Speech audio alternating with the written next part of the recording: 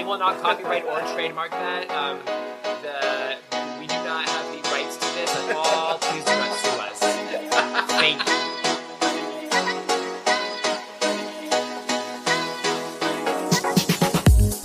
Hi, and welcome to These Unprecedented Gays, a new podcast starring Paul Smith and Joe Granelli.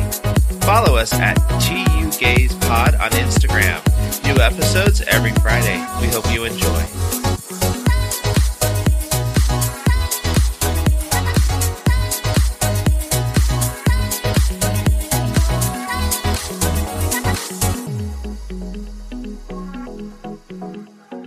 Welcome, Tuggers and Tuggettes, to another episode of These Unprecedented Gays. I'm Paul. And I'm Joe. Hey, Joe, so how was your week? I haven't seen you in like two weeks. I know. So last week was Thanksgiving. Yes.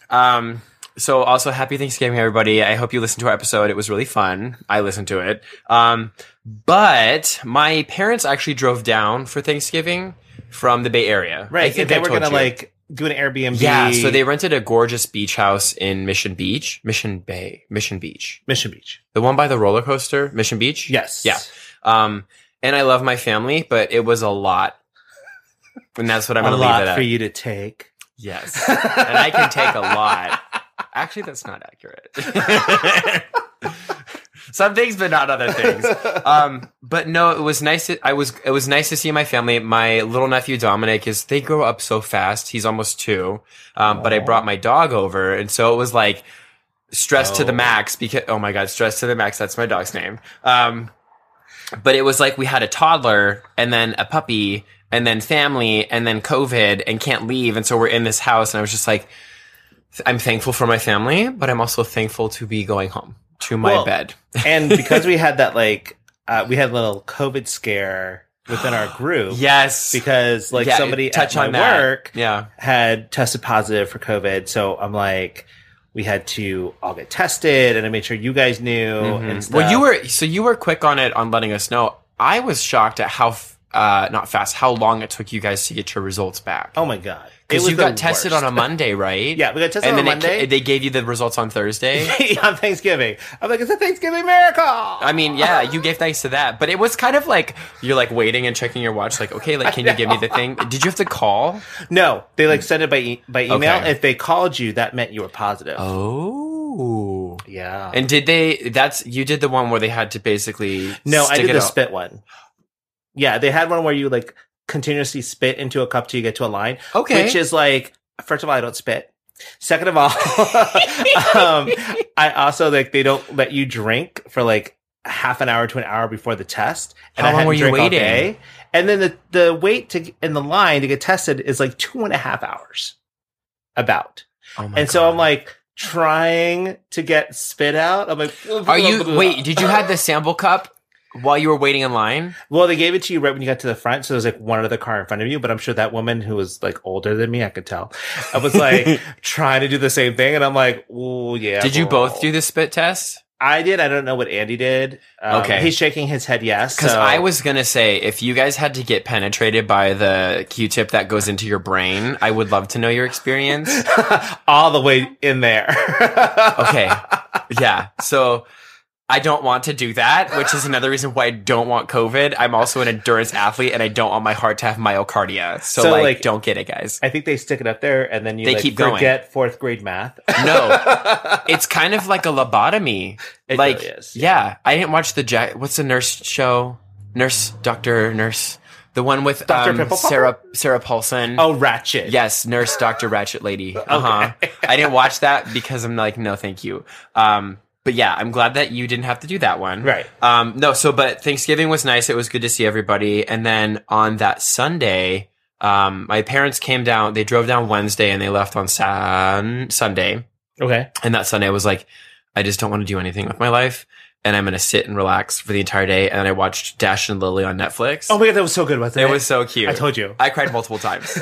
Yeah. Such a good loved show. it. It was so cute. If you haven't seen it yet, viewers. Listeners. They could be, maybe they're looking at our picture while Yeah. they're listening. Yeah. So there are viewers. Or maybe they're listening to someone reenacting us like a lip sync, and that's a viewing thing. Oh, but like you also told people where kind of where you live, so maybe they found Yes. you and they're watching you through a window. I mean, yeah, right? You're welcome. Sometimes I'm naked. Pretty sure my neighbors have seen me.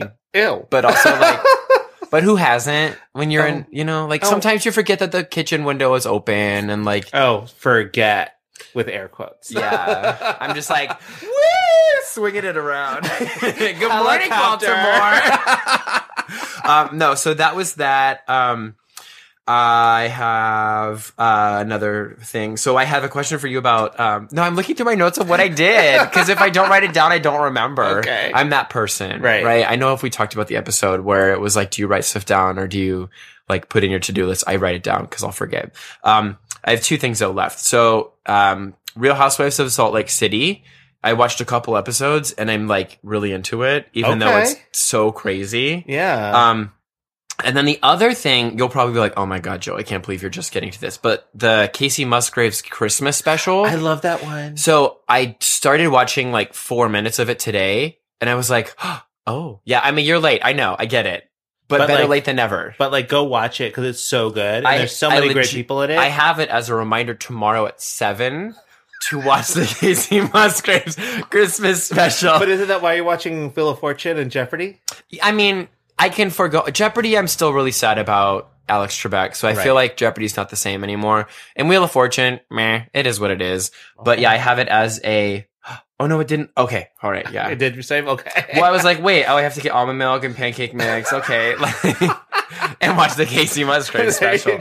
So that was my last couple weeks. What about you? I know that you had a Thanksgiving feast that you guys cooked, right? Yeah, so we were able to have like Andy's son over, and Nick tested positive too, our producer. So he came over. He tested positive. Yeah, I mean, tested negative.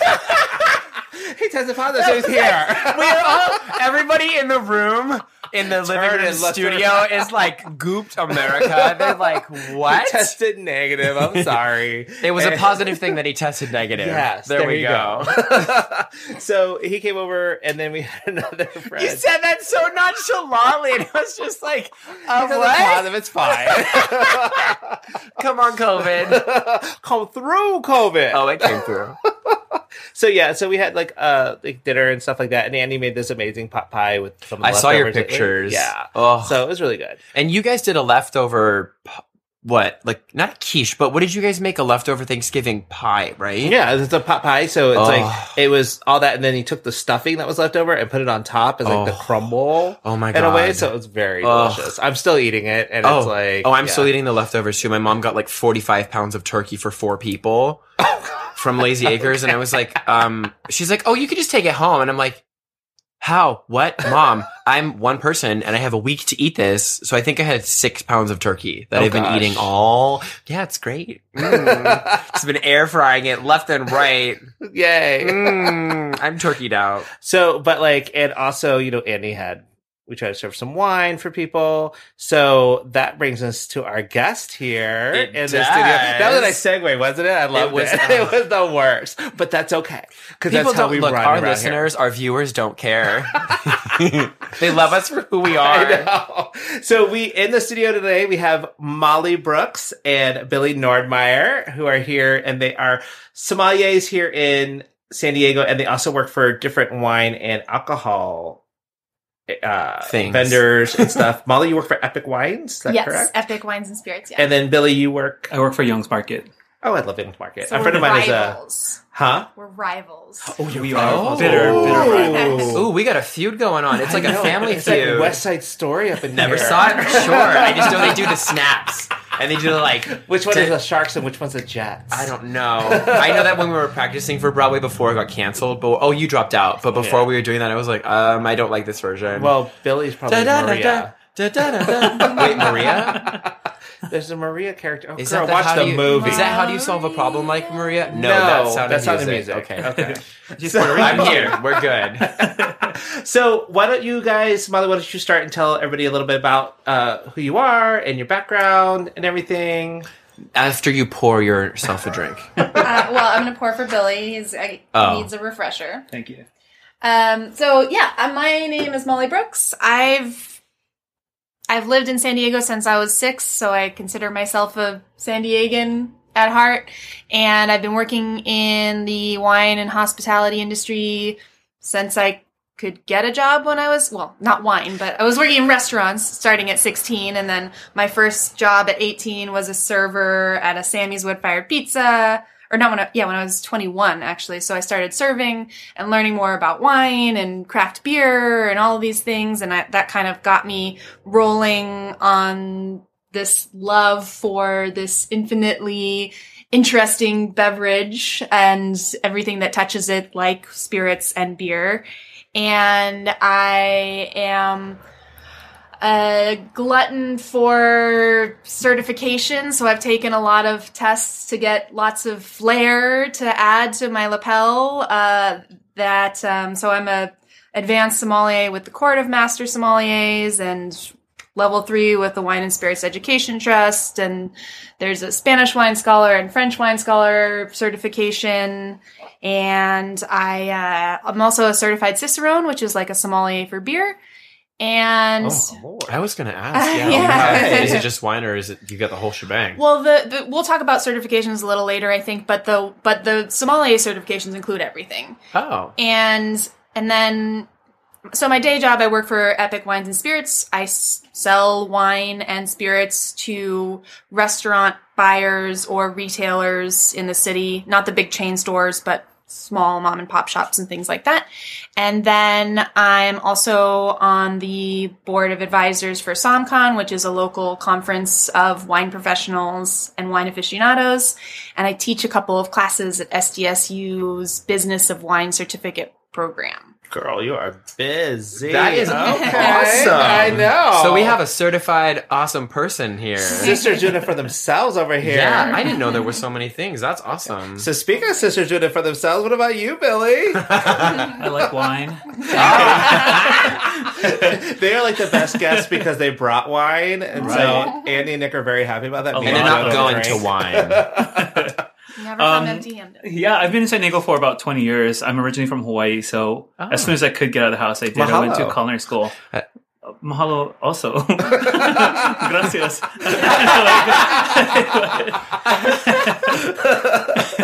Out of high school, I went to culinary school. I thought I wanted to be a cook. It was either military or that. Oh, okay. So that was my first foray into food and beverage. Yeah. And I just really fell in love with food. And I thought I wanted to cook for the masses, but I really just want to cook for myself, my friends, and my family. So, and the kitchen is not a fun place to be in. It's super hot. It's stressful. You know. I know, girl. You know. I know you know it well.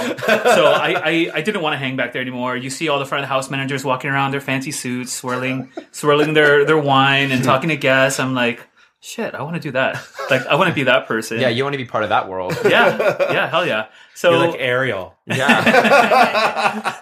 Was in it a vat of wine. Thingamajigs. The forks, Got plenty. Yeah. Got plenty of forks.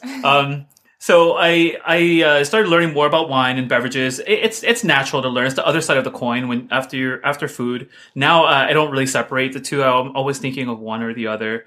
I worked in hotels, standalone restaurants, and now as of last year, I moved over to the distributor side of it. So I'm my title with Young's Market is a wine educator.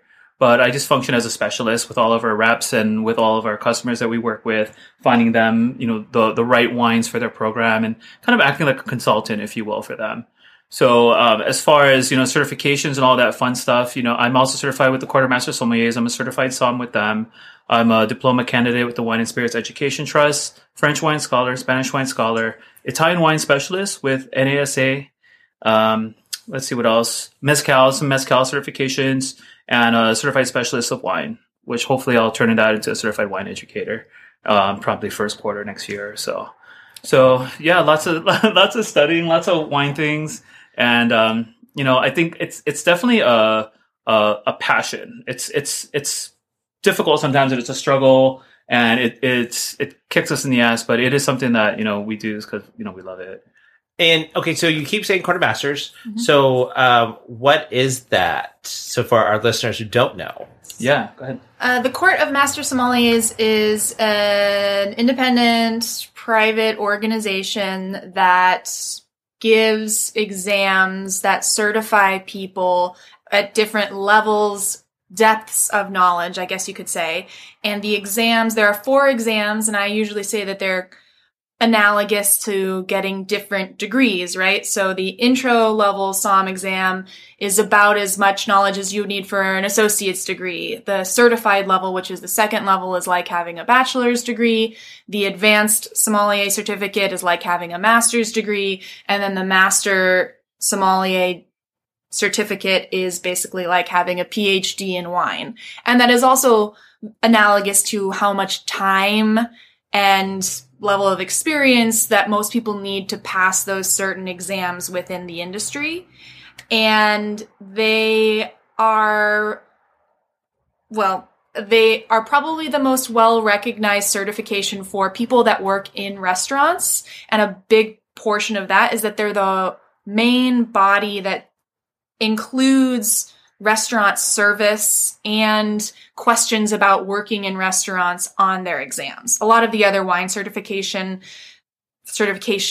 are more just about wine knowledge specifically, and the court actually tests people on math for running restaurant programs, on on service on the restaurant floor, and so that's kind of why they're more well recognized on the restaurant side of things, on the restaurant industry, hospitality industry.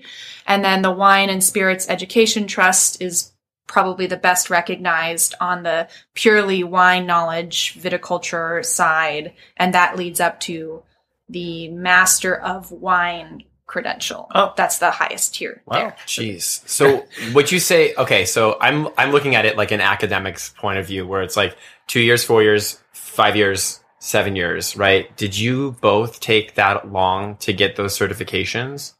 Or were you ahead of the game? Like, because 7 years is a long time. I don't know. It's hard to quantify it really for me anyway, because it's not something that it's not like entering a school program or a scholastic program where you like, here's your start date, here's the middle, and here's the end. It's not really like that. It's very open-ended based upon like our own, schedules, life, as well as our determination really. So it's hard to say. I would say I've been studying wine probably since I was in culinary school, which is 1999. So a good amount of time. Young, Yeah, you weren't even born yet. You're like a twinkle. Oh my god! Wow, I do look young. You're a zygote somewhere. Look at you with the biological I know, technique. right? Well, and also, as well, in another way of it being open-ended, there is literally no syllabus for the Court of Master Sommeliers. Right. They say, this is the world of wine, Go. learn it, and we're going to test you on it. Right. And so it's hard to know what you have to be involved in study groups and talk to people who have taken the tests in the past to know how deep you have to go for each level. So chronologically speaking, I passed intro in January of 2011. I passed certified in November of 2013, and I passed advanced in July of 2016. And at that point, I decided that I was not going to push forward to go to the master exam. And in the past couple of years since that decision, I've made the decision to most likely not ever take the master sommelier exam. And it's not really related to a lot of the scandal that's been happening recently. It's just personally not really going to help my career since I've gone towards the distribution and sales person side of things. Yeah, same. And so it's sort of like, why spend the time and the money and the stress to take this crazy exam when it's not going to change my salary, really. Right. It's not going to change a lot of the opportunities that I'm going to have. So. Right. It almost kind of sucks the joy out of it sometimes, like studying so much and being so deep in something that you really love for so many reasons, but day after day learning about soil types and climate and all these little like minutia and small things that like there was a moment, like I would say maybe a year ago or so, I was just like, what the fuck? Like, I'm not, this is not Like, fun. I don't care. It doesn't We're now spark joy. E for explicit. Right. Oh, I sorry. think we're always explicit. Sorry, my bad. No, swear away. We got to teach the children young along. It doesn't spark joy, right? It didn't do that for me. It was starting to not. I love Condomari. But, Well, so how expensive are the certifications? For those of the listeners that may be interested, or maybe like you've piqued their interest and Right. maybe they're curious. I mean, because it's not just only a time investment that you then have to dedicate, which again, time is money, but then also there's a dollar amount. Like, how expensive It's are a they? real dollar amount attached to it. And I think the difficult part is there's so many different certifications or classes to take. And it's per, right? And and it's, you know what's funny, like talking about wine, there are so many if, ands, or buts. Like anything we say is going to be an if, and, or but about it. Yeah. Lots of butts. Lots of buts. Seriously. We could talk about wine law and there's like, well, but this and this, right? But caveats. there are. So generalities like we can definitely make, but it almost depends like why people are taking certifications. I think most people listening will be more interested in just enriching themselves and just becoming more well-rounded and better wine people or connoisseurs. So there's different programs for that. Like, I would think the Wine and Spirits Education Trust is a really good route for them to just kind of get some really basic, well-rounded knowledge. I don't know if the Court of Masters is really for someone who's not in the industry or is not a professional. They won't be able to go very far or really succeed because it's so industry-driven. Sommeliers are really service people. At one point, they tested you on cigars and cigar service. But that's since Snipping been the tip removed. off the cigar, and then you can't legally smoke in any restaurant in the United States. Right. So, But that doesn't matter because that's what they're testing. you have on. to know. Right, it's And you changed now. and like with that service, they're also like you have to be able to know like okay if one of the guests wants a Scotch and they're having a certain type of steak Absolutely. or a certain type of dish, you have to know which one is going to go best with that. right. And why, and Absolutely, explain yeah. that to those guests. Correct, right? Yeah, I mean, 100%. that's one of the things that they do. So you're not only I have had to to know make wine, a cocktail at my advanced exam. I had to answer questions about cocktails and then make a cocktail Right. while I was answering questions about wine and decanting wine and where the server is just going to be like, this is our specials. This is what I here's tell you. the list of our scotches. I'll send the sommelier over to answer your questions in a second. So it's all encompassing then, not just wine. Correct. Yeah, Right. the Holy sommelier, crap. yeah. And that's the difference between something like the Court of Master Sommeliers, because they talk about wine and beer and aperitifs and cocktails and spirits. And then the Wine and Spirits Education Trust, you can really just go on the wine track. Right. And as far as cost is concerned, I'm thinking about all the different things that I've paid for, and most of them are between $1,000 and $2,000 to sign up. And so with the Court of Master Sommeliers, you're only paying for the exam and no materials and no classes.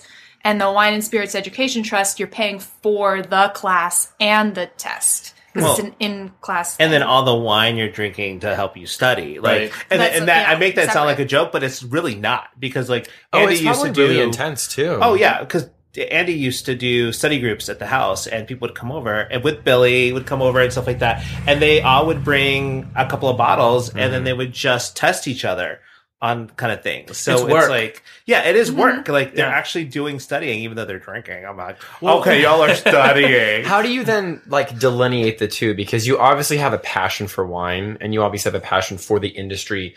How does it then creep to a point where it becomes kind of like the appeal and everything, because you're putting so much energy into learning, that it, like you had said, becomes less fun? Like, when do you make that decision? I think it's different for everyone and in every situation. I think our world is so situational. At any time you put an alcoholic beverage in front of either of us, I think there's always a part in your brain that's a little analytical about it and trying to figure it out or think about it. But because we're professional hospitality people, we know how to turn things on and turn it off. And I think that's where it was formed with me. I'm not sure if it's the same with Molly, but growing up in restaurants and being in that environment, you really kind of learn like when the party's yours and when it's not, and how you can just kind of help enrich it. Like a DJ, basically playing music, or are you attending a party? That's a right? good analogy. It's a two ways to look at it, and I learned that in restaurants and the differences between the two. It sounds way too simplified, but a lot of it has to do with the time of day when you're doing this. And that's related to the kind of experience that you join together with your fellow wine lovers for.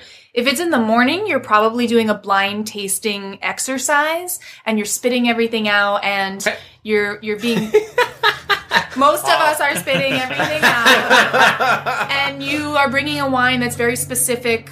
There's a set of agreed upon fair wines to bring, right? And so everyone's very regimented about their blind tasting in the morning because everyone has a full day of work ahead of them, or even if they have the day off, you've got a bunch of other shit to get done.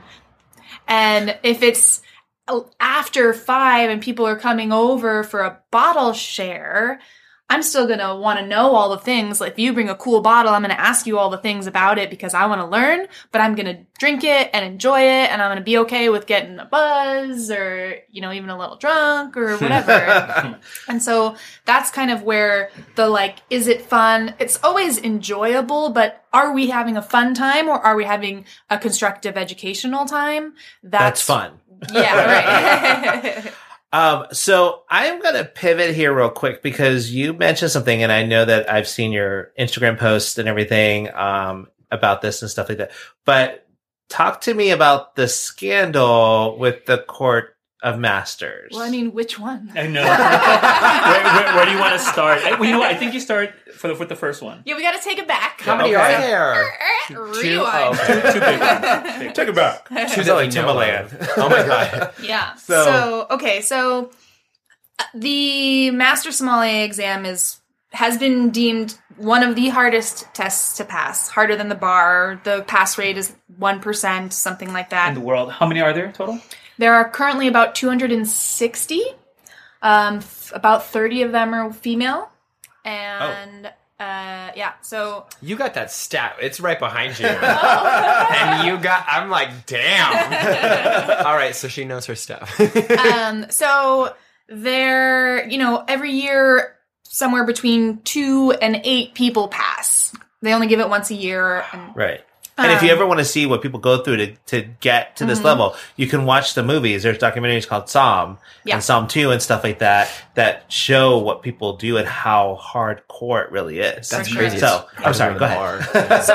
So in 2018, and it's always like 60-ish people that take the exam.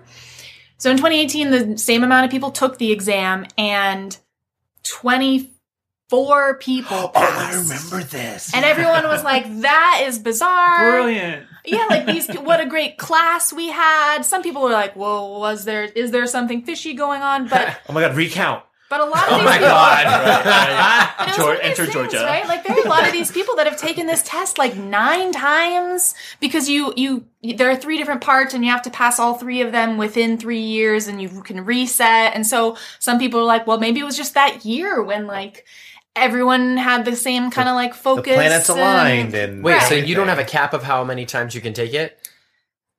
Before they say, maybe this isn't for you. They Or, well, I guess I'll take their money. It's fine. Yeah, right. That's basically, there are a couple people that have been told that they will probably never pass, and that's because there's some people that are not a good representation of the quote unquote brand, and therefore will never pass, which is something that the masters won't say that out loud. Right.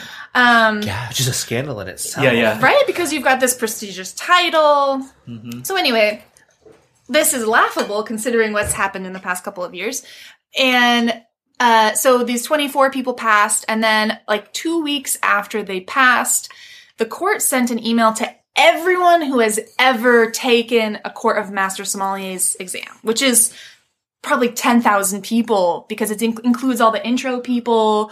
And they sent an email out saying there was cheating and we are going to revoke the pins of everybody that passed, and we'll follow up with more information. Not really That's how they necessary say. to tell everybody. Couldn't you just told the 24 people? So everyone, That's some petty stuff. everyone's texting each other. Did you get the email? Oh my God, what's going Who on? was And it? Yeah. who was it? And there is a Somm from San Diego who passed, and so there's a muckraking journalist on the UT that basically made it sound like he was the cheater. And if you know Josh, he is the purest. He's basically a non-Mormon He's awesome. Mormon, and he's a great mentor. He's a genius, and he's such a pure person that there is no way that he had anything to do with this thing.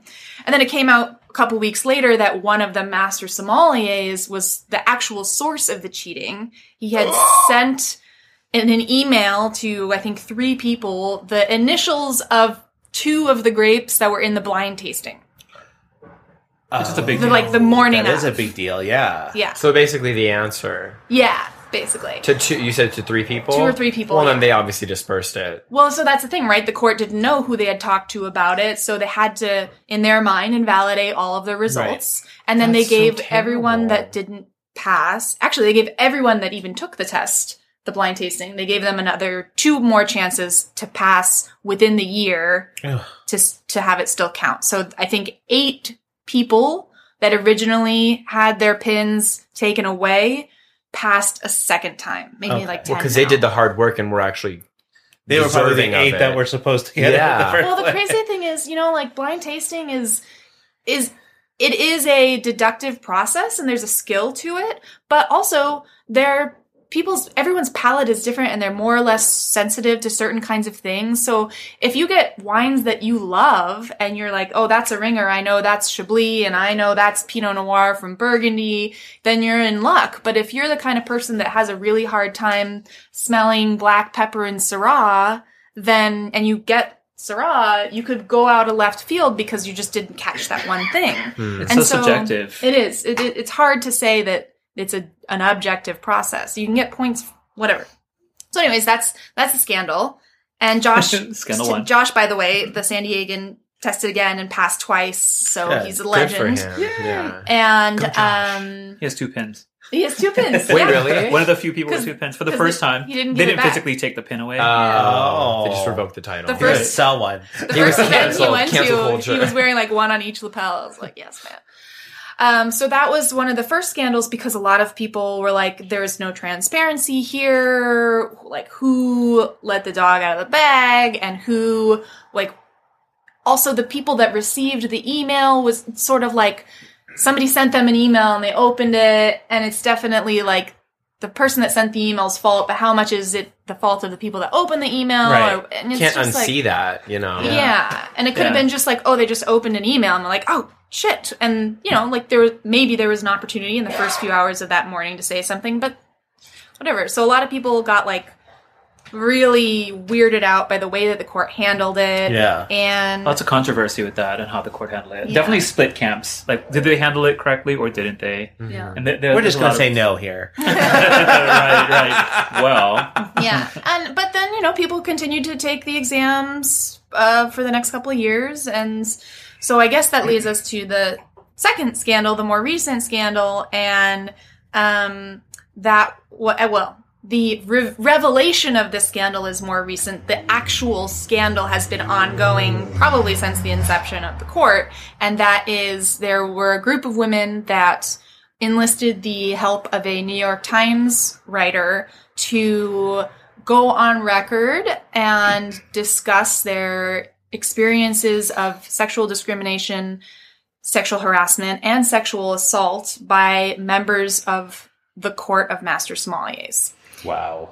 And not even members, just master sommeliers. right. To be- Sorry, to the be Master specific. Sommeliers. These people that are in these men, it was all men that had been named, in positions of power that had been exposing themselves to women, that had been propositioning them, that had been basically offering them quid pro quo, Wow. sexual favors for Stop. advancement in the court and things like that. And I mean, let's be real, like court of masters and just the world of sommeliers and just restaurants in general is a very straight, white, male dominated industry. So it's already hard enough for any person of color or a woman or homosexual, lesbian, whoever. Any minority that yeah, doesn't any fit the minority bill. whatsoever Yeah. to kind of do anything and get along and get Yeah. further. Actually, now that you say that, I would be remiss if I didn't interject another scandal that happened in between this during all of the Black Lives Matter and racial justice protests earlier this year. The court, which is a private organization and theoretically they can do or not do whatever they want, say and not say whatever they want. They're not really beholden, but they were completely silent on the issues of systemic racism and racial discrimination, and they got called out by a bunch of prominent Good. African Americans and other Psalms of color, Right. saying like, "Why aren't you saying something about these issues that we all face in our day-to-day lives in the restaurant industry?" Right. So that's another chip. It Off adds of the them. layers. Wow. Yeah. Well, so as a woman in the industry, how did that affect you? Well, I wasn't surprised. I was actually approached by the women that were writing the article and the New York Really? Times writer, and I decided not to go on record because my issues were kind of microaggressions, and I felt like they kind of watered down the story that these other women had. And because, I don't know, there's something in the back of my mind that's always like, what is the critic going to say about this if I write like, oh, someone flirted with me and it made me feel uncomfortable? Like, that It's happens. still valid though. But yeah, Sure. it's still valid, and it's Yeah. still not what you weren't asking for that, and it's still Yeah. somebody taking advantage Unsolicited, of yeah. their stature and where they're at. I mean, that's Right. not okay. But I get where you're coming from though too, because if you're looking at some of these women and they've had It's like- sexual assault, Yeah. it's like he put his hand up my dress or something like that. That's Yeah. it makes you look at it. And it's like, okay, maybe, but still, it still is a valid.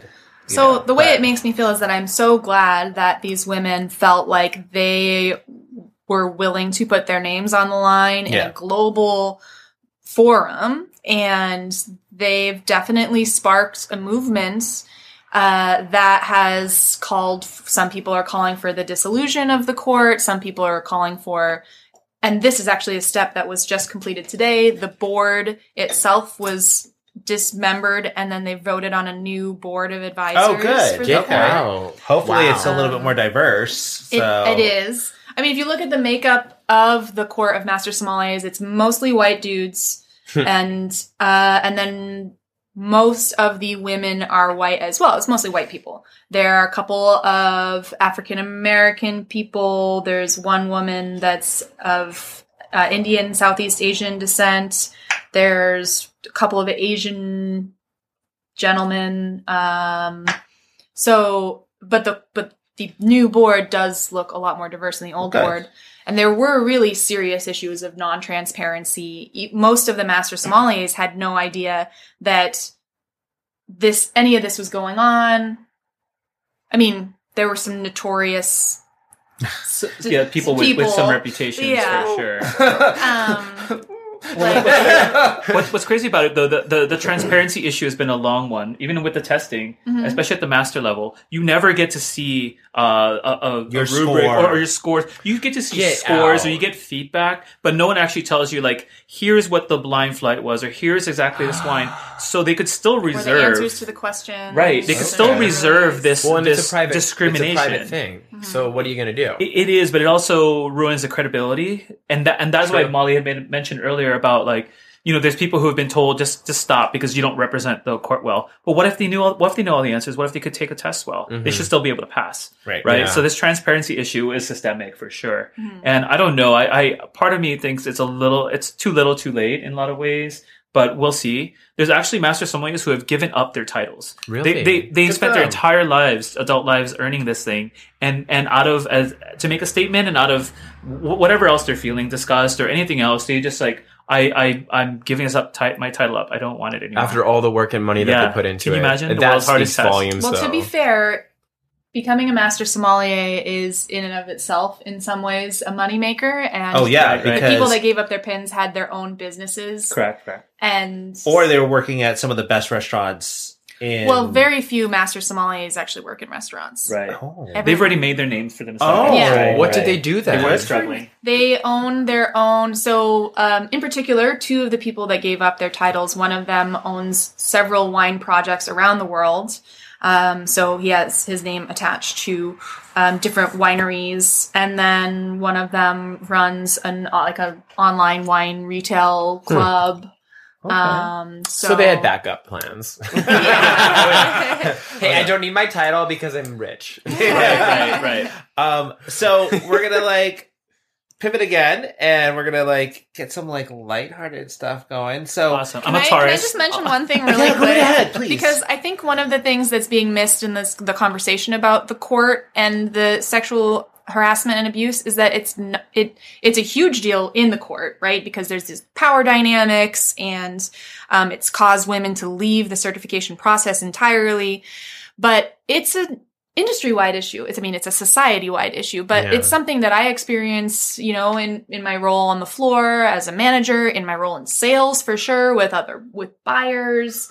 And so I don't want people to think that like the court, it's not gotcha journalism, right? We got the court and they're done, and now the world is a perfect place. Because let me tell you, working in a kitchen as a gay man, and like going into one, like, because the one I work in, coming in, it was hyper masculine, so I felt like I had to hide who I was. So I was very butch. I think we all really. I feel like it kind of applies. Similar story to me too. Like working in biotech is very straight male oriented. It's engineering, and I'm like, obviously a beautiful homo, but same sort of thing. You go in, and so I feel like we're all sharing a very unique and similar story that is actually pretty not uncommon. Right. So I think I think a part of the training that we receive as people in this industry and in any industry really is to be given the tools to address these problems as they arise in a safe space and a safe manner. Absolutely. So that the people that are perpetrating these issues know that it's not right away, and the people that are being injured by these issues feel like it's okay to speak up and also feel protected. Mm-hmm. So that was just I'm glad you said that. Stepping down. Love that. Yeah. All right. So here we go. So my first question for you is, when people know that you're a som, do they just assume you're a wine snob, or do they become wine snobs themselves when they know that you're a som? Well, I think for me, there's a couple different ways to answer that, and it depends on the situation. If I'm in a restaurant situation and they meet me as a sommelier, typically they want to tell me what they know, and they want to show off and talk about their wine knowledge. And that's great because, we're good listeners at the end of the day, being in service. But in my personal life, or just, around friends and family, or meeting new people, if I find that out, I don't necessarily think that they think I'm a snob per se, but they do make the like, oh, haha, like fancy kind of like joke or laugh about it, which is cute. And I think it's funny. Like, what's your French word? Right, a cigarette, hands that French ass name, Yvonne. But anything like meeting a rocket scientist, I would probably make a random joke for them or something. Like, I don't know, that's but true. I don't feel that way. I don't know about you, Molly. I think sometimes, I don't think people think I'm a snob. I think they just get kind of nervous if we're in a scenario where they have to pick a wine, or they brought a wine and they're worried that you're going to judge them. Oh, you're totally judging. You're answering all of my questions. I was like, do people get intimidated? Yeah. Well, that's why when I throw a party, most of my good friends are in the wine industry people. as well. But if I'm throwing a party and people are coming that aren't wine people, all I have to say to them is, you don't have to worry about bringing wine. I have so much wine at home. Don't feel nervous about picking something out nice from whatever your local store is. I have plenty of wine. You bring something else that you're excited about that I can learn from you about. Because let me translate that. Leave your garbage yellowtail at home. we have the wine. That's the translation. Some menage a trois. Yes. My dad texted me this morning. He was like, I feel like a real wine professional because I could identify a bottle in someone's Zoom background, and it was like an MSNBC picture, and it was 19 Crimes. I was like, awesome, though. I'm sorry. Okay, I feel like that is a crime in and of itself. Yeah. Right, 20 crimes now. See, because Andy knows so many like wine people and stuff like that, I've gotten to where I know some terms, so I can just drop those like when people are swirling their wine, I'm like, oh my god, that has great legs. You like carbonic maceration. Yeah, and I'm like, oh my god, it has notes of underbrush. Come through viscosity. Yeah, Is that triclorenisol? Non-fruit tasting note, and it feels so special. I need to be a little fruit forward like me. Stop it. All right, so Molly and then Billy, what are some of your favorite wines and why? Ooh, are we talking kind of just, I would say for general categories, My heart says champagne, but my bank account says cava. So I drink a lot of what we call traditional method sparkling wine. So wine that's made the same way as champagne, which is different than the way that Prosecco is made. So, just so everybody knows, champagne and sparkling wine are like thumbs. Not all sparkling wines are champagne, but all champagnes are sparkling wine. Right. Wait, how is So- that? That's actually, So there's your- a but to that. There's Yeah, butts. but like your thumb is a finger, but not all fingers are thumbs. Square rectangle. Yeah. Oh, Right. And there's I was like, still wait, that wines doesn't in make champagne. sense. What? Yeah. I'm glad you clarified. So cava is sparkling wine made the same way as champagne, but it's from Spain. I don't know how Spain does it or why they do it, but pretty much everything from Spain is ridiculously value driven. Like the quality is great and the price is half of what you could find anywhere else, which leads me to my next favorite category, Iberian whites. Anything from the Iberian Peninsula, which is Spain I and love Portugal. a nice Iberian white too. That's your drag name. Coming to the stage is Iberian White. But yeah, there's so much. Most white wine from Spain and Portugal doesn't see a lot of oak, so it's very light and crisp and acid driven. Very great food pairing wines. Because oak is what gives you that butteriness, right?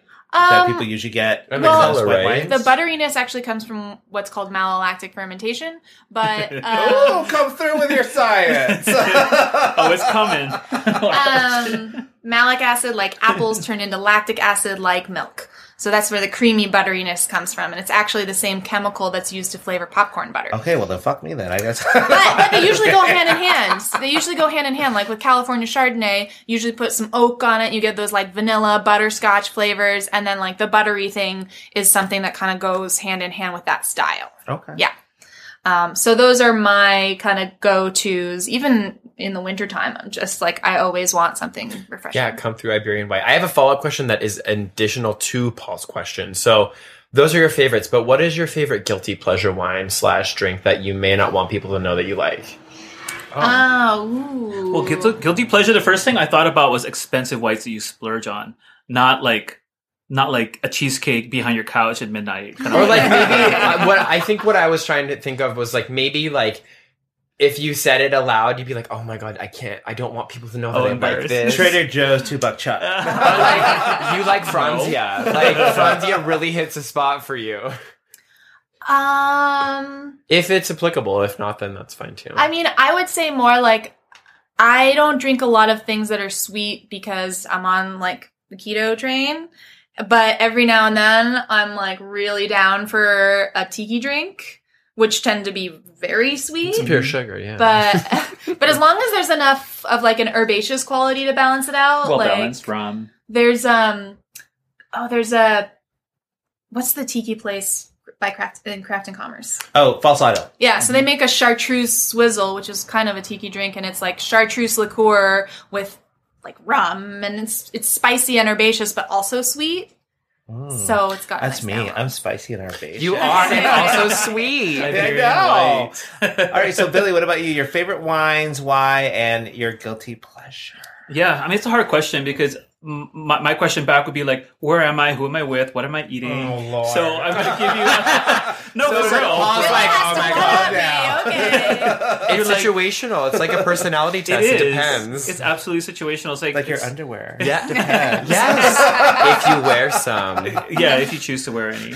don't judge. So for me, generally speaking, I would say rosés and light-bodied red wines is pretty much what I drink like year-round. So that's something that's very accessible, something that is usually unoaked, things that are still fruity enough to just kill a bottle without having to eat eat with it or have steak or any kind of Cheese. food. Just really easy to drink. So that's kind of where I'm at. So as far as rosés go, you know, the lighter hued Provençal style rosés, so South France, are usually where I gravitate to. And then light bodied red wines. I'm loving Spain for that. There's this really pretty. You guys are in love with Spain. Just yeah. move there. Well, the Oh, values and are España is so great.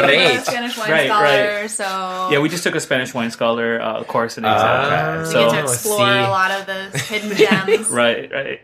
All right, so you guys have wine in your hands that Andy has Oh poured. my God. So we're gonna put you on the spot, yeah. and I want you to Okay. do your little sommelier thing, All right, and all right. tell our listeners about it. Ooh, For oh, the wow. record, the room smells like pine, heavy pine, and that is not ideal for We're all in the spirit. Ew. blind You tasting smell like wines. pie. And that's a pie saw. Bye. I'm like, you know what's funny? We walk into exams sometimes, and this happened to me once. And I sat down next to somebody, and all I could smell was perfume. I was gonna say, just like, yeah. No, yeah. girl. I was like, Just like when I'm in the kitchen and you're like, and you walk by somebody and they like have heavy like deodorant or cologne. I'm like, Yeah. bitch, what? excuse you. Yeah, no, I moved because So I'm just taboo. like, what? Well, Yeah, it it's impairs faux pas. your ability to actually do what you need Right. to do, right? It's actually Yeah. really faux pas too. Like, Yeah. it's not something that you're supposed to do. Mhm. Okay, so don't say pine as your first answer. Okay, so Faux pas. Well, first when we blind taste, right? We look at the hue. So that's what we're doing right now. We're trying to we're looking at the hue of the wine. We're trying to understand like what its opacity, how opaque it is. This wine I can see through it, but not easily. Yeah. Right. So- Okay. And then also another thing we start to assess is how it affects the glass. Like They're if it- swirling everybody. Yeah, They're we're swirling the wine. We're, Look at we're that. Looking, Oh. That has great legs. okay, so I want to have a note on legs. Because the legs, and when you swirl the glass, right, it's the dripping that comes down the side. What's your sugar And content, right? It's relative to sugar and alcohol and overall viscosity, the weight of the Yep. wine.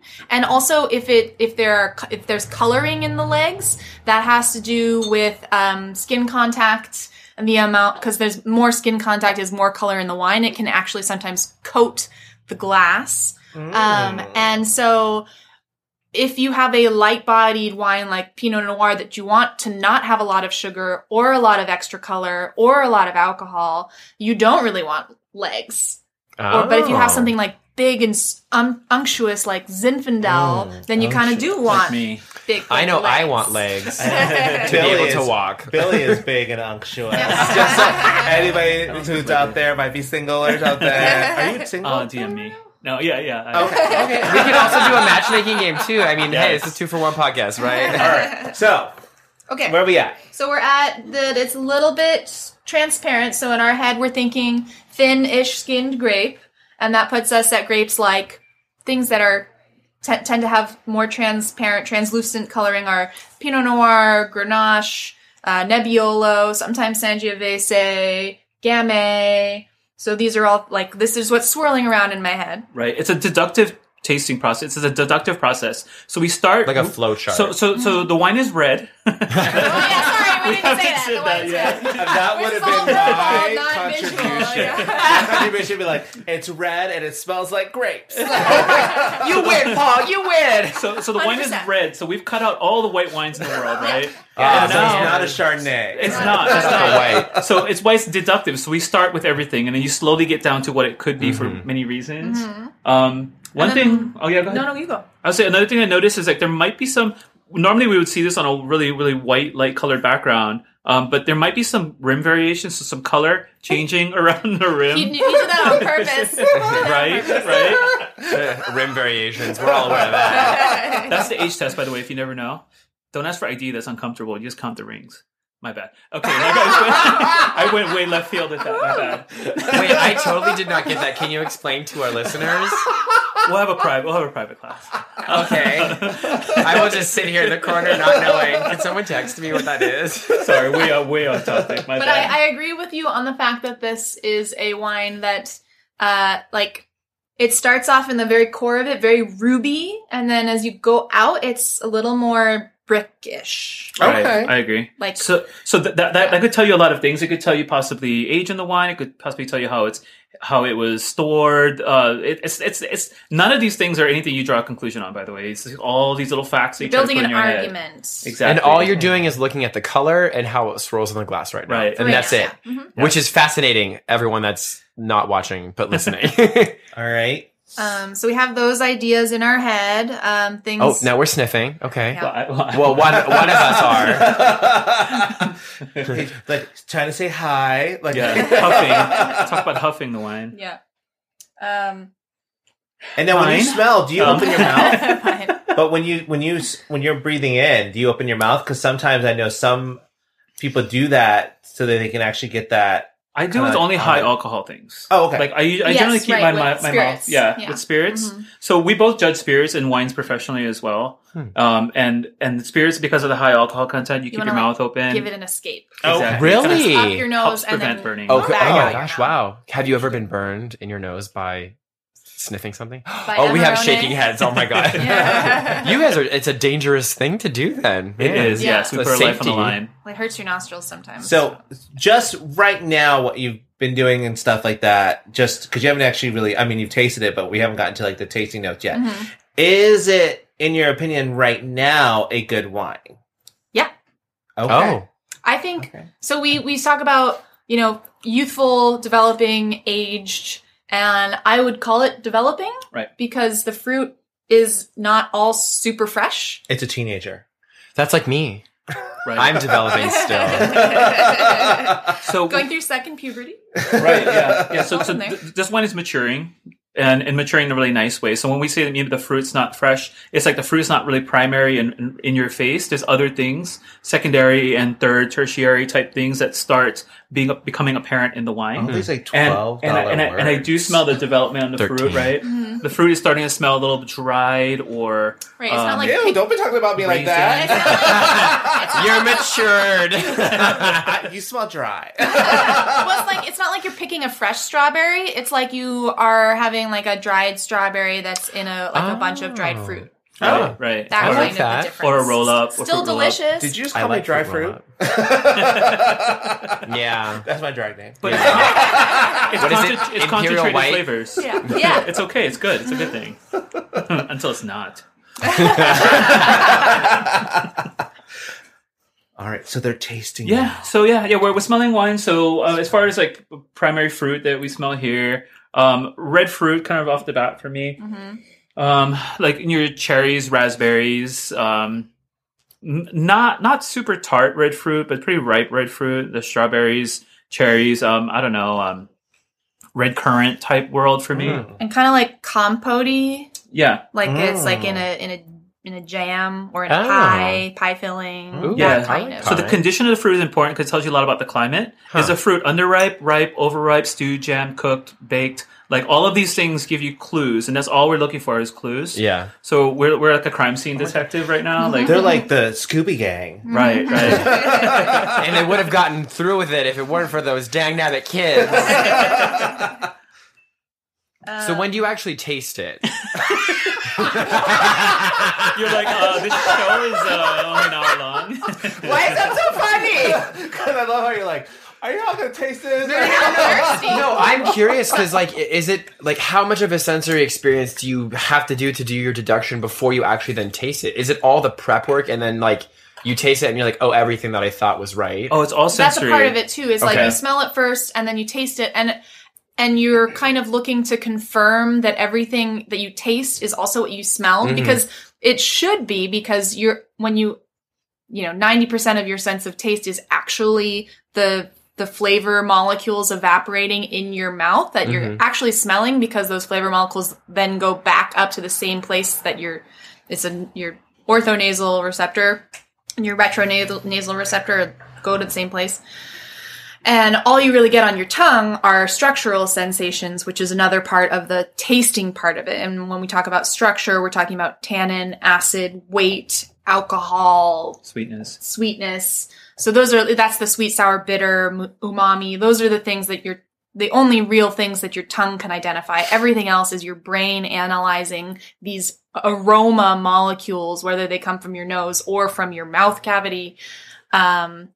So if you want to think about something, maybe don't think about it next time. It's like literally speaking, everything you smell, you are tasting. Like everything you smell is a molecule going into your body. So think about that next time. Along you with go our to the Christmas bathroom. candle. Is that what we call it? Molecules going into our body? I'll tell that to the next guy. And the great thing about wine, I like to say this to people, it's just like colors, right? The color purple isn't just purple. It's red plus Or a blue movie. I was just going to say together. also a musical. Also a great movie with Oprah. And so when you think about the flavor of the magical thing about wine is that it is the most chemically complex fruit juice on the planet after fermentation. So when we're not bullshitting when we say black cherry or strawberry. It's literally the same chemical that your brain identifies when you eat a strawberry. It's the same molecule there as in the wine. So that's one of the kind of That's why it's the amazing. mysteries. Yeah. So People usually ask in restaurants, like, oh, is there cherry in this? You said strawberry. They put strawberries in it? No, it's these chemicals develop. how do you get the strawberries in the wine? Right. It's cute, but it's not how it works. But anyway, on the palate, this is a dry wine. It's not sweet. The acid, I would put maybe medium plus-ish. Okay. Tannin, maybe right around the same. The body probably on the yaddy. medium plus side alcohol as Yada, well. yada, yada.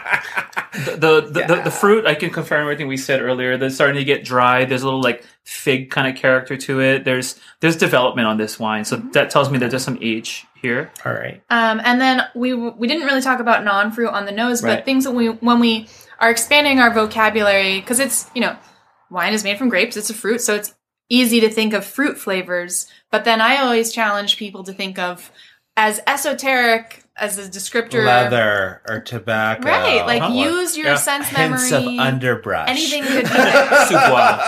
Soup Gardenia. Like old books. Yeah. So like that's a good flowers smell, though. and rocks and different kinds of dirt. If you're a gardener, there's a difference between really dark potting soil and then like the dusty Loam. soil that maybe you put your rosemary in, So those are all different smells. And then herbs too, like rosemary and tarragon and bay leaf and all of these things can be aromas that you find in wine, and mushrooms of all different sorts and your grandmother's perfume and different kinds of flowers and literally anything is almost fair endless. game. Okay. Yeah, it's almost endless. Tire fire, latex, hospital Oh, glove. wow. Those are all things. What do we think we're drinking?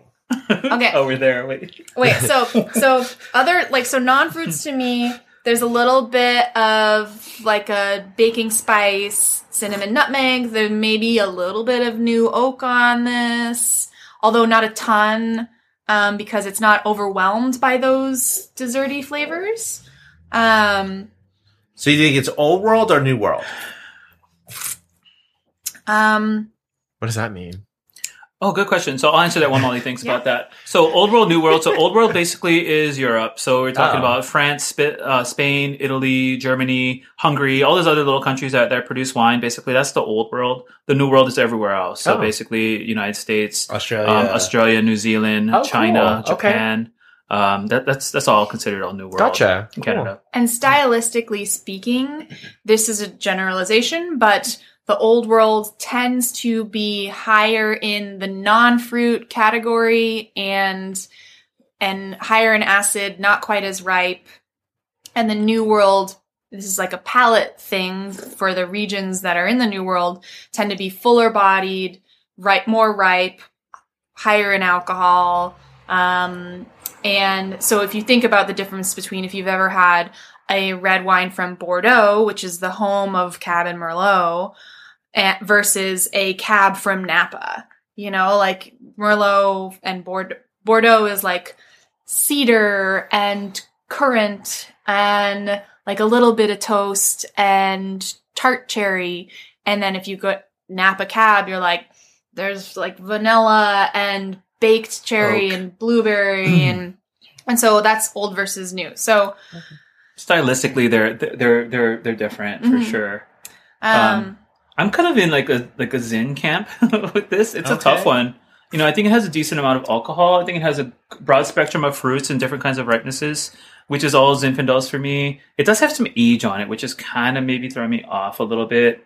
So if it wasn't Zinfandel for me, it's going to be something else that can be similar, maybe. And this is contradictory now. I'm back in the old world. If it's like a Corvina something or something, I don't know. So that's from northeastern Italy. But again, I know I said kind of in a new world-ish. I'm not sure where you're kind of landing with this one. All right. I'm also landing in the new world, but I think the color and the fruit profile to me is very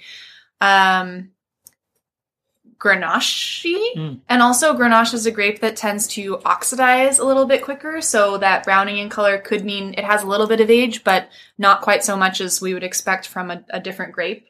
Like all that red fruit and like it wouldn't the be Aussie Grenache, pie would it? filling. Or more like fancy Central Coast Grenache.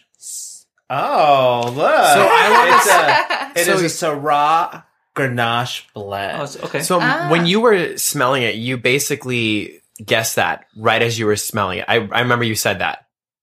Oh, did I say it out loud? Yeah, you're like, I would think of Grenache. I was like, shut up, Joe. She's getting into it. But you like almost like instantly like honed in on it, and then I'm Yeah. like, damn. For me, Grenache, well, this has Syrah in it too, so I'm not sure. It sounds like it has more Syrah possibly than Grenache. SGM. It's called a GSM wine. Oh, so Okay. definitely So it's more Grenache. Grenache. Oh, Okay. no, it's not. What I don't. 75% Grenache. Okay, yeah. 25% Syrah. Yeah, okay. So GSM, yeah. That was one of our producers, Andy. Thank you. He's a wine person. And It's so, red. yeah, and I think like for me, Grenache is like all the raspberries in all different ways, and yeah, Lots of like red fruit alcohol. and then that slightly paler color because it is a thin-skinned grape, and a little more orange in the coloring because it's a grape that oxygen affects more, which gets like really scientific. But some grapes tend to absorb more oxygen and turn color a little bit quicker. Okay, so it's a 2012. Oh so, yeah, okay. that's, That about 8 definitely has years. a little So bit of age it's on it. it's like getting to that point where it's like right along the time that you're supposed to drink it. I would say this is. I would say this is drink now. I don't know if it necessarily benefit for longer aging. Maybe the next couple of years it'll be fine. Right. So what happens when wine ages? The fruit just begins to fall away. When I say fall away, is like you won't be able to perceive it as much anymore. And none of us want to drink a wine where we can't taste any fruit. So this wine, I think it's showing beautifully. I think the development is at a really, really nice. It's on its apex right here, I believe. Yeah. Aren't we all? It's a great holiday wine too because it tastes. Absolutely. Like that was a going to be pie. my next One of your question. Is your questions. suggestions for holiday wine? I mean, we can't really entertain, but you know, For if a you're Zoom. if you're having your family over and you want to have a nice wine, or just not even wine, it could be anything that you think would be nice for not only a holiday celebration but also like New Year's. Like, what are your suggestions? Yeah, I mean, What are you seeing? a lot. Like I still like the light bodied red wine, especially with things like turkey and holiday-esque for me is things like this. Like in my bag, I actually have a Grenache too. If you want to try a young one, it's 2019. It'd be cool to maybe compare the two. Yeah, compare the two and see what it's like. Yeah. But Grenache, I think, is fantastic for the holidays. It might get grandma drunk, which is perfect because it's higher in alcohol, typically. Yay! So she'll be racist than she usually is. More than normal. Here's us bringing in our personal lives into the podcast. Give her an Ambien. Hopefully she doesn't shit her pants. Oh, too soon. That part's it now. I'm like, It's not very personal. It's out there. We're all friends here. But back to the question at hand. Sparkling wine always, Yes, right? And 100%, I know Molly's all for that. Sparkling wines for me that I've been really excited about lately is in the northeastern or western part of Italy in Piedmont. There's some really spectacular sparkling wines. One that I had recently is called Cuvée Aurora. It's Pinot Noir sparkling wine from Alta Langa. So it's the upper area of the Langhe. And oh, I it's just love the way you say those. it's all made in That's a deli. No, that's Altadena. yeah, not the same. That's the milk company. It's all made in champagne method or the traditional method. It's just like champagne is made, and it's really you can get a really great high quality vintage wine without paying like champagne type prices. Yeah. Of course, cava, prosecco. People love prosecco, so I'm always an advocate for it for them. Not necessarily for me per se. You do you. I love this narrative I'll for do you, that. but not for me. Oh, trust me, I go to a party, I'm like, here's a wine for everybody, and then I might have my wine over here. It's on the side. Which is Well, you know, I think Prosecco that's tends fair. to be the one of the few sparkling wines that is traditionally made with a little bit more sweetness to it. And so that's very palate pleasing, but I prefer much drier sparkling wines because they tend to be more palate cleansing. So if you're having like fried food appetizers, which are, that's going to be big as we get more into like celebratory, just like hangouts in small groups. please. Potato with chips and people that are traditional safe. method sparkling wine. Yeah. It's an awesome pairing. Like one of my favorite pairings for my 30th birthday, I literally just sat in a wine shop and drank champagne all night, and I ordered like a 40-piece chicken McNugget From McDonald's? from McDonald's with sweet and sour Stop it. sauce, and I invited like all of my friends to just swing by, have some chicken nuggets, have some Oh, you champagne. gave it to them? Well, I ate like You 20 of them shared? myself. Well, yeah, as you should. Yeah. Sharing is caring. Yeah. I Well, had, not like, with McNuggets. Side stash of McNuggets for my friends, big stash for myself. Yeah, so you had the 20 piece and you gave them the like 5. Exactly. Yeah, I got you. But yeah, so All right. So, is there a dinner or a restaurant that you guys have been to where the dinner and the wine pairing was spectacular? I mean, I know we've both had those experiences. we've planned them, we've attended Yeah, them. yeah, in so many ways. But I'll tell you one where it was maybe kind of like it wasn't what I thought it was going to be. Oh, yes, please. So I had the privilege to go to the number 1 restaurant in the world at the time, Osteria Francescana, in Modena, Italy. And so on my birthday, I always travel somewhere and I always treat myself. That's my thing. Like that's all I do. And we're almost birthday twins. Yeah, We're yeah, one day apart. Yeah, When's your birthdays? yeah, May 10, May 12th. May 12th. So 2 days. 2 days apart. Oh. Close. We're super close. Yeah. We're both Tauruses. Oh. Not stubborn at all. Right, because you went for lunch, right? Or what's that? Did you go for lunch? I went for or- dinner. Okay, dinner. Okay. Yeah, so it was dinner, and it was a 13-course meal. Everything had a pairing, and I was a hick there. I was like, I'm from Hawaii. I have tattoos. It's weird. I wasn't fitting in. Doesn't matter. Anyway, I would say in that entire pairing experience, and everything was on the table, from fruit juices to beers to ciders to alcohol to wine to cocktails. Anything was game, and that was part of the pairing. But only maybe 3 of them out of the 13 were amazing, and that's how hard it is to actually create a pairing. It's so hard because all of our physiologically we're all different, right? Right. We process chemicals and flavors and compounds differently than another person would, and I'm sitting there in a 3 Michelin star restaurant going like, holy shit, like this guy did not nail this pairing. Oh. But it's okay. It's totally okay because I know how hard it is, but it made me Yeah. actually kind of feel better in what I do, in the sense that like, it's really hard and it's different. but I mean, let's be real. You're paying quite a bit of money for Yes, the experience, you're and you right. want to be wowed. Because, like, when we did the restaurant at Meadowwood, Mhm. Andy did the wine pairing, and it was like, did you go to Vaughn's and get this off the shelf? Like, what is going on? Because this is not up to par. Yeah. Like, and R.I.P. Restaurant at Meadowwood. Like, no disrespect, right. but it's like, come on. They can Right. sponsor us. No, if they but want. but that's the point though. Is it's not, you can't hit the ball. You can't make an amazing pairing every single time. Mhm. I think if in the course of a meal I have one thing that's like you can't tell when one starts and the other begins. That's kind of where I start judging it as like an amazing pairing. Mm. That is a huge success. Just to have like one like that. Well, it's like in Broadway, they say if you hit 50% of the notes, you do a good job. So there you go. Right, right. I think hit they like say that. 75%, but whatever. But I will Well, it's say, a percentage. but like, you know, we went to That's it. WD50 in New York before they closed, and like they had, you know, wine. They did a wine pairing and stuff like that. I think they even had. Did they do alcohol too? Or yeah, so they did alcohol, and that one was mind-blowingly good. Right. Like everything worked so perfectly, not only on its own, but with the dishes and stuff Yeah. like too. I'm not saying it can't So, happen. yeah, Yeah, it can happen. This was for who? sure. W50? WD50. Oh, is While it they do frames. WD40's older sister? Yes. The later experiment. So what about you, Molly? Okay, so there are a couple different ways that I think about this because I don't personally really like pairing menus, tasting menus because maybe because of the keto thing, but like I want to order one big entree and just really dig into it and have a bottle of wine with it. And for me, that's much more satisfying than having a bunch of little dishes where like I'm not really into everything. I would never ask someone that's doing a really extensive pairing menu to cater to my food preferences because it's not an allergy, it's not a sensitivity. But I would rather just know exactly what I'm getting, want all of it, and eat the whole thing and listen.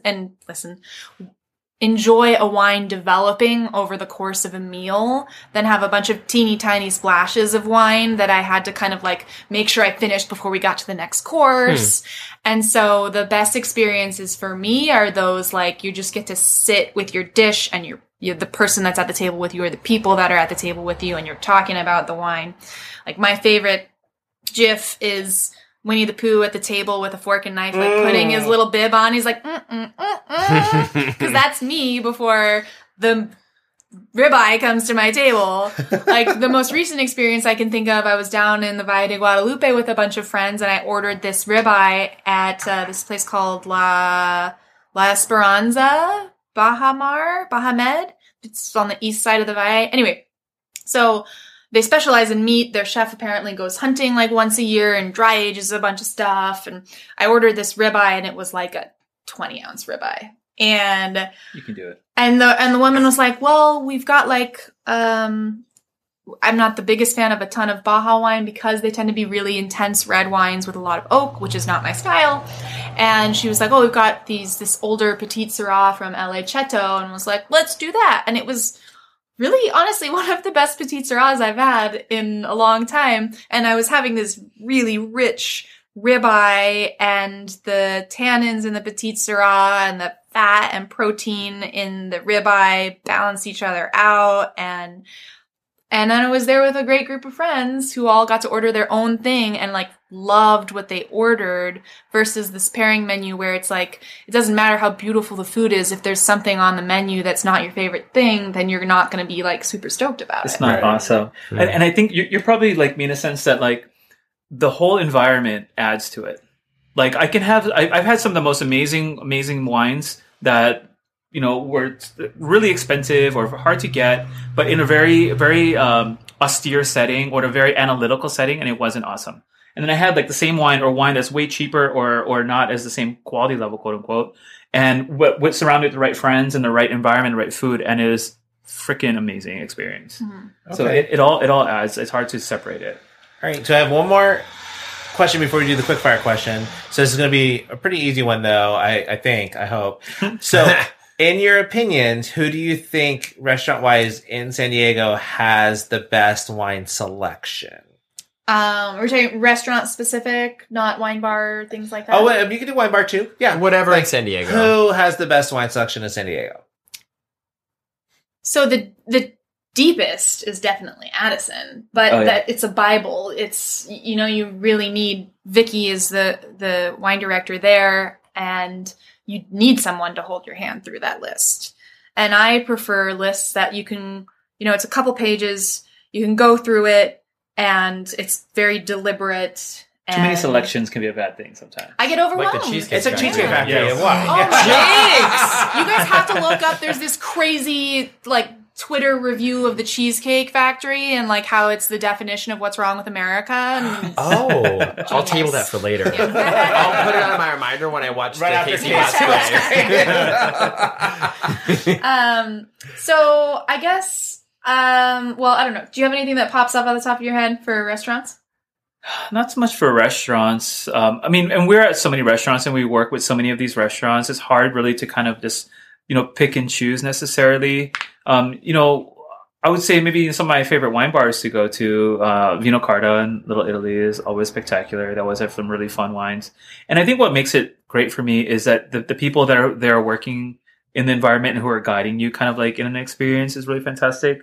But we have so many great wine shops. We're so fortunate, I think, here in San Diego to have so much in a very small radius. Mm-hmm. Great wine bars, wine shops, really knowledgeable wine people. Our wine community is probably one of the tightest, like, in the nation, and honestly. yeah, like just near you guys, Clos just opened up like in the pandemic. They're up in University Heights. Okay. Super cute. The owners are lovely people and also very like good at their jobs. And like Vino Carta and Clos and the Rose are very low intervention, natural wine focused. We didn't even get into that. Which is a whole... That's another That'd be podcast. another That's a podcast episode. but you know, like they do a good job of curating, and you kind of, you know, if you have to understand that the natural wine is, you know, it's kind of like sour beer, right? Like what's your tolerance for it? Right. And probably talk to the person who's selling you wine about that. Cause I go into these places and I'm like, I like very clean, wine. So please do not sell me anything with sauerkraut in it. not a But hot some people dog. like that, like some people like really sour beer, and I don't like really sour beer. So it's it's everyone's personal preference. But then you've got like the old school people like Vintage, who has a lot of like the banger classics Right. of the wine world up in Miramar, and the Third Corners offer some really great value, and Shout out to Village Vino too, because Yeah. we love Yeah. them. Oh, yeah. Yeah, Filipino's fantastic. And all of these places have like little food, so they're still in business. So another thing that's affecting a lot of people's wine lists is the closures and opening and closures. So almost every every restaurant I know has been severely affected, their wine list in particular, because that's like where you cut the fat. Right. So they're not adding new exciting things to their wine lists. They're kind of doing the standbys. I will say like Juniper and Ivy has always had a great, pretty diverse selection. The Malarkey restaurants, so Urban Sea and Urban Wood. Kettner Exchange. Kettner If we're in Little Italy. Exchange. We're in Little Italy right now. Shout out to Kettner Exchange. And then June and Jolie has been doing a lot of fun stuff with their program because they have like 100% tasting menu at their restaurant right now, Right, and so yeah. they've been doing really great with their wine pairings. Cool. So those are some of my go-tos. All right. Yeah. Quick fire question time. All right. Oh wait, Billy needs wine. Oh, Billy has wine. So let's get your glasses filled back up Yeah. again before we get into this quick fire things. But while we're doing that, before we get into quick fires, Molly and Billy, why don't you give everybody your Instagram handles? If you plug have our anything pluggables? special coming up, Yeah. like your business stuff, that kind of thing. Yeah. Yeah, go for it. So I forgot to mention that I also do a little bit of consulting, and that's related to my Instagram because it's the same handle. So my Instagram handle is Bar We There Yet. And Ba-dum-bum. and it's basically just, it's my personal Instagram, so it has some of my own stuff on it, but it's a lot of like travel and experiencing bars and restaurants, and my opinion is all over it, and I'm so happy with that because it's my personal brand is so much in line with my person. So that's me. And then I work for Epic Wines and Spirits, and they have their own Instagram handle. And we sell wine from all over the world. We've got some esoteric stuff from like Lebanon and stuff from Australia, New Zealand, and Germany, and, every country. Well, with the exception of Eastern Europe, I guess. Right. I would say, if you're interested in wine and you're interested in learning more, please reach out to Billy and I. There's nothing more flattering than having someone reach out and not in a way that like we're better than you, but that we were there once. Right. And so I want someone to come on this journey with me. Cool. Yeah. And Billy, what Wow, about you? that was so well said. You're like, follow me at Billy _ whatever your last name is on Instagram. So I have a thought Instagram, but that's not what we're talking about. Is that Billy _the kid? Hey, maybe somebody wants to see that thought Instagram. My Is wine, it like an inspirational thought? Yes, it's thinking poses. Oh, you'll be thinking. The thinker. Right. Mhm, let it hang out. No, my Instagram handle is Billy by the Glass, and it's this stuff like when I travel and go to wine regions and all that fun things. Nice. And I think we all do things on the side where we talk about wine with people, or corporate events and whatnot, and it's so much fun, and it's something that I think we do is because we love it so much. We're never going to get rich doing it or anything like that, but it is something that we love to do. So, Billy by the Glass on social media. Young's Market Company. Actually, update. Young's Market Company is merged with a company called RNDC. It's official. It is official. Y'all are getting today. to like whatever that word is. The Industry, release. you get the industry. It is. like- It's fresh off the press. Yeah. Isn't that a thing? Yes. That's been a rumor on Breaking our side for news. a long time. Right, Yeah. right. Unprecedented gays exclusive. There we go. Thank you. You know what? You're hired welcome. for You're free. welcome. We'll give you a free salary. But anyway, so we've merged with a company out of Texas called RNDC, and it's a really fantastic thing because it just basically expands our distribution network. And I if you love will. Young's Market. Like a friend of mine is a in-house mixologist for them too. Oh, so, awesome! Yeah. Yeah. And you know what? I'm really happy. There's a handful of really great companies. Molly's is one of them. Obviously, Epic. I've worked a lot of them with. I worked a lot with Epic when I was in the buying side, when I was still in restaurants, and then now I'm also really proud and happy to support and represent my company. Nice. And it's nice to be part of a company that really values diversity and actually really cares about you. Like it's insane. Yeah. We've all had different jobs in our lives, and we're like, you've been in the one job, and you're like, what the fuck? Like, I'm just a number to somebody in HR. It's like It's Soylent corporate Green. America. Yeah. Grind me up, eat me. Like, who cares? But then there's companies that actually care, and that's really nice. Awesome. Yeah, I I feel love the it. same way about Epic, and so his company is probably number 2 in the state, As far as how large we are at distribution. and mine's 5, and so we're both working for relatively large companies, considering how many smaller distributors there are. But and there, there are pros and cons for everything. But I feel really supported by my entire upper management, and then my team in San Diego is like, there are only 4 of us, and we're tight, and they're supportive, and I'm the only woman on the team in San Diego, and like they're all really great men that have been willing to listen to issues that I've brought up about diversity and discrimination, and so and then in addition to just being like, it's a good job, it has health insurance. Yeah. Very That's always important. Yeah. We're fortunate. We're so fortunate, I think, Good. to be where we're at for so And many we're reasons. fortunate to have you. Oh, no, thank you. Hashtag thanks. Thankful. All right. Whatever. So it is time for the quick fire questions. Y'all ready? Okay, so ready? I'm gonna More talk. wine. Need more wine. Okay. So, first one. If you were a real housewife, what would your tagline be? Okay, I'm the worst gay because I don't watch Real Housewives. I don't want to say it. I don't We watch Real don't need to Housewives. know Okay. what is your tagline. Like, what would your tagline be? Like, what is your grinder handle? I don't know. How long is it? Is the hashtag? A non-top. No, I'm kidding. Like, wait, like what? Just a sentence. Fuck. See, like mine is, I don't have to get ready because I stay ready. Okay. Okay. All right.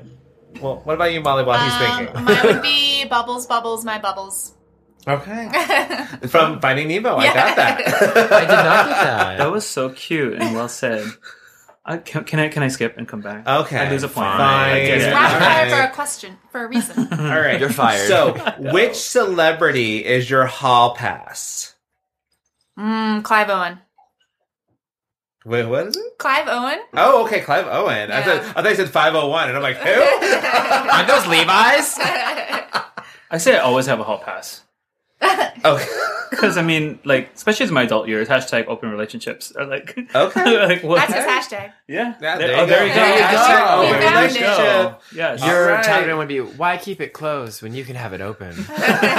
There you go. That's your tagline, girl. D&D, Yes. Put it on all your profiles. Right. That's your new Instagram name.